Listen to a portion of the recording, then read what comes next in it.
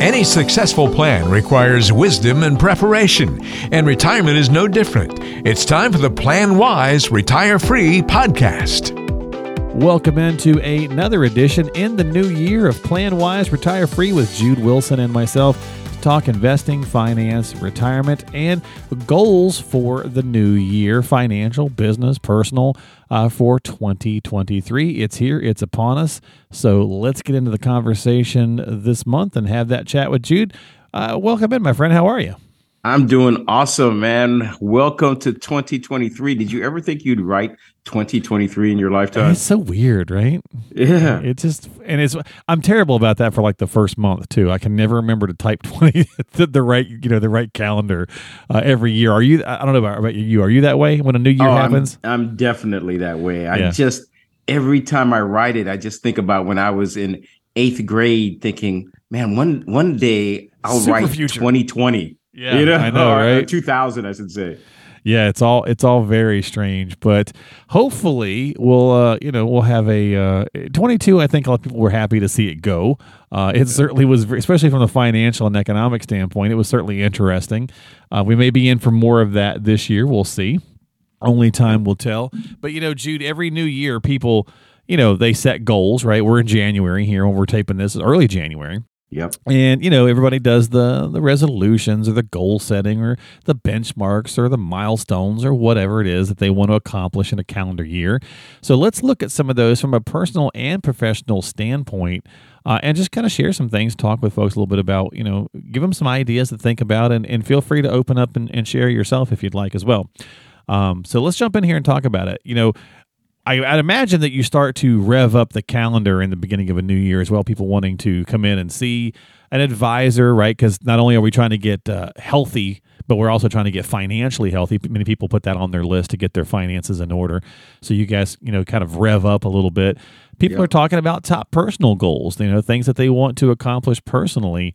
What do you think about that? Do you see a lot of that? Absolutely. We see a lot of that in the new year. Just like you said, people are setting New Year's resolutions.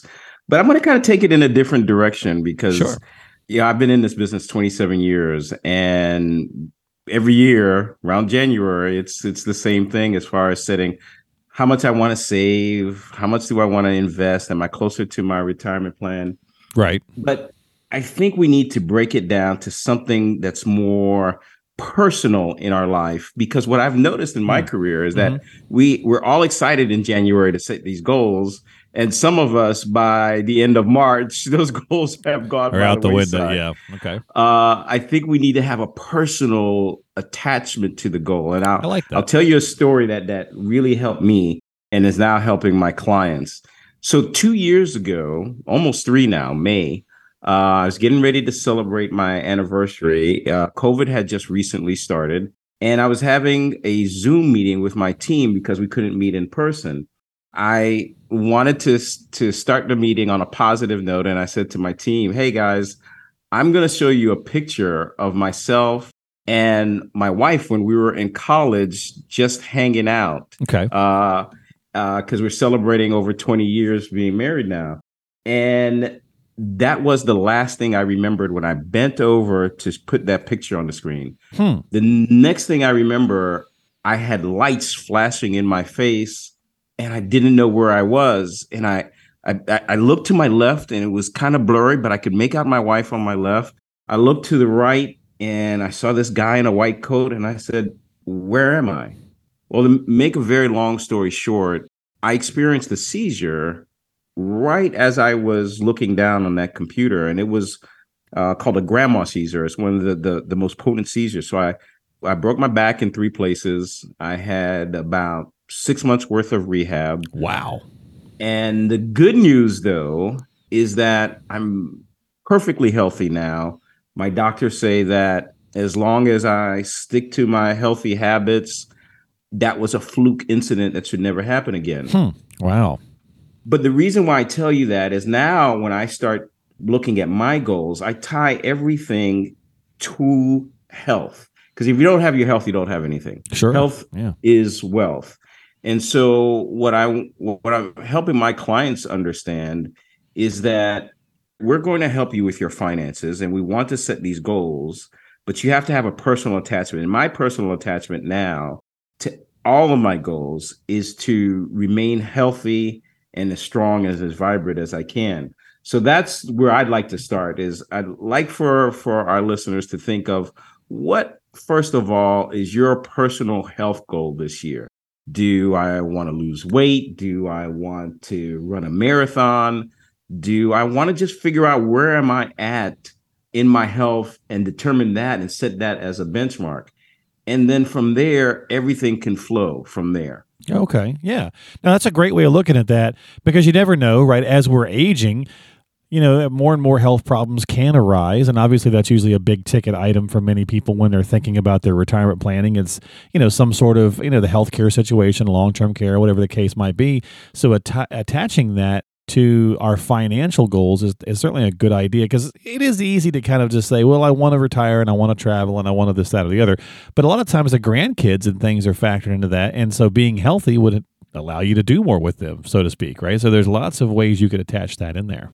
Absolutely. And so to move from health as the center of your goal planning gives you a personal attachment with some of the other goals, like, for instance, finance. Okay. So one of the things that I talk about now with my clients, having that experience, is updating your estate plan and looking at that as one of the risks that need to be taken care of. Sure. So oftentimes when we're talking about personal finance, we have an investment goal. I want to max out my 401k, or I want to put away X amount of money. I want to make so much on my return, blah, blah, blah. Right. Exactly.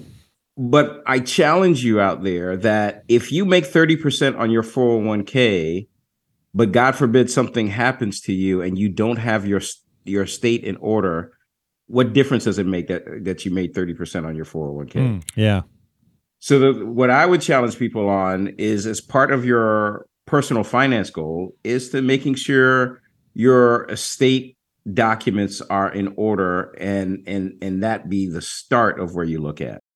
Interesting. I like that. Yeah, and I was going to ask you if you set goals for your clients, as a firm and as a team, but that's kind of sounds like what you're describing. That you kind of are challenging listeners to do that. Is that something that you do take to the clients as well, or whenever you're having early reviews with people, do you have those conversations? Oh, absolutely. There are 6 areas of personal finance, and estate is one of them. And that's one of the ones that we focus on. And it makes me laugh sometimes when I'm talking to clients, because most of my clients already have an advisor. But what I find out when we initially have that introduction to talk to them, that person who they call their advisor is mainly just focused on their investments. Right. And there's so much more to be taken care of. So that's why I say the estate needs to be part of it. And that links back to the health goal. Another thing that can link back to the health goal is that studies now show that if you are in a healthy relationship, you live longer. So what are your relationship goals? Stress is not our friend, right? So that's a great for sure. Yeah. Okay. Absolutely. So what are your relationship goals this year? I know for me, I am the youngest of 9. I also often tell that story. Right. We have a very, very close family, but I haven't reached out to my brothers and sisters as often as I should. And so it's my personal goal this year to give each one of them a call or a text throughout the month. Yeah. And it just takes a few seconds to send a text. Very true. And Jude, I think we had talked about this a long time ago, but I thought I was the youngest of 7, but it turns out I am the youngest of 9. In the last year and a half or so, we've found 2 others that we did not know about for most of us, most of our life. So yeah, we have that in common as well. I'm the youngest of 9 also. Didn't grow up in the same household, but technically there are 9 of us. So a little interesting, tie. Yeah, you don't see that anymore. No, we weren't expecting that either. A big family is 3. Yeah, right. And so that was certainly an interesting surprise. So yeah, I think relationship goals. What about business goals? As a business owner yourself, and I'm sure you have many clients that are business owners too, are those things you tackle and think about? Do you set goals for Centris and so on and so forth? Absolutely. So we have clients who are executives at top companies, but we also have clients that are business clients. And one of the things I see in common with our business clients, not all, but a good percentage of them, is understanding your numbers. Sometimes we are just so go that we've got to increase sales, or we've got to lower inventory or something like that. But we don't understand all of our financial numbers. What really drives the business? What are the KPIs, key performance indicators? So I would challenge you, if you have a business out there, to start looking at that and really understanding your numbers. Because if you don't, you may not really have a business. You may have a job that you call your business. A good business owner should understand their numbers. That's a great point. Well, I think you've covered a lot of the pieces that I was going to ask you today. Any financial or retirement goals? You kind of did tying the personal. Is there anything extra you'd like to add, from that standpoint that listeners could take away and say, okay, going into 23, we're talked about the personal aspect, tying some of those things to it. Is there anything extra you'd like to talk about or kind of set as a yearly goal? Absolutely. So we at the firm are entering a new market that we call Henry's. Henry stands for High Earners Not Rich Yet. And we have a considerable amount of Henrys at our firm. And one of these things that I've noticed, these people are type A personalities. Sure. They go out and they become executives at their company. They open businesses, but they put their finances, even though it's important, on the back burner. And so I think it's important, particularly if you're in the accumulation phase, meaning you're not retired yet, you're headed toward that, to understand, just as you would in your business or in your professional life, what is an accomplishable goal this year, whether it's putting away an additional 10%, whether it's reducing debt.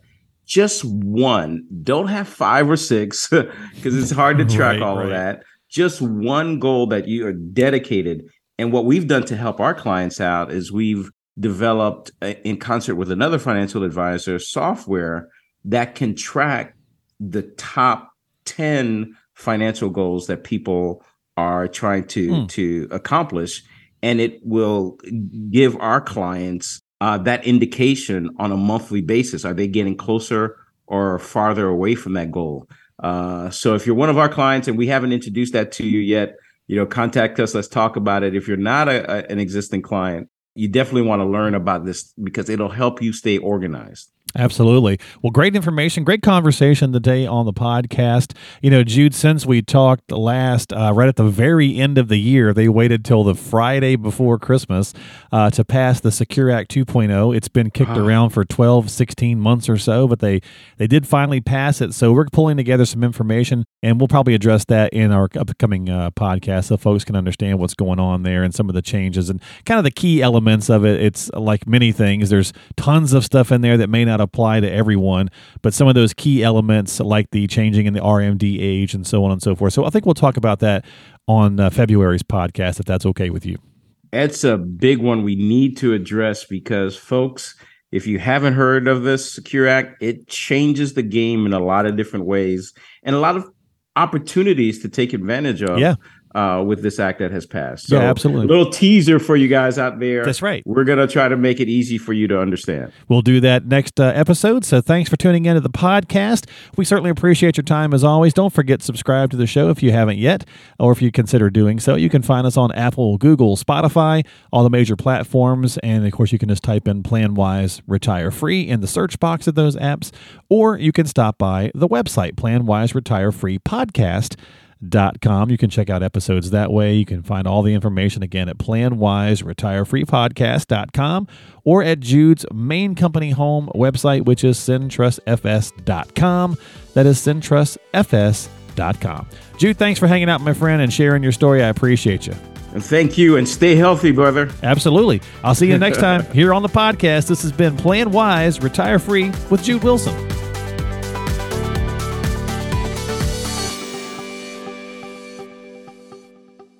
The preceding program is sponsored by Jude Wilson, who is solely responsible for its content.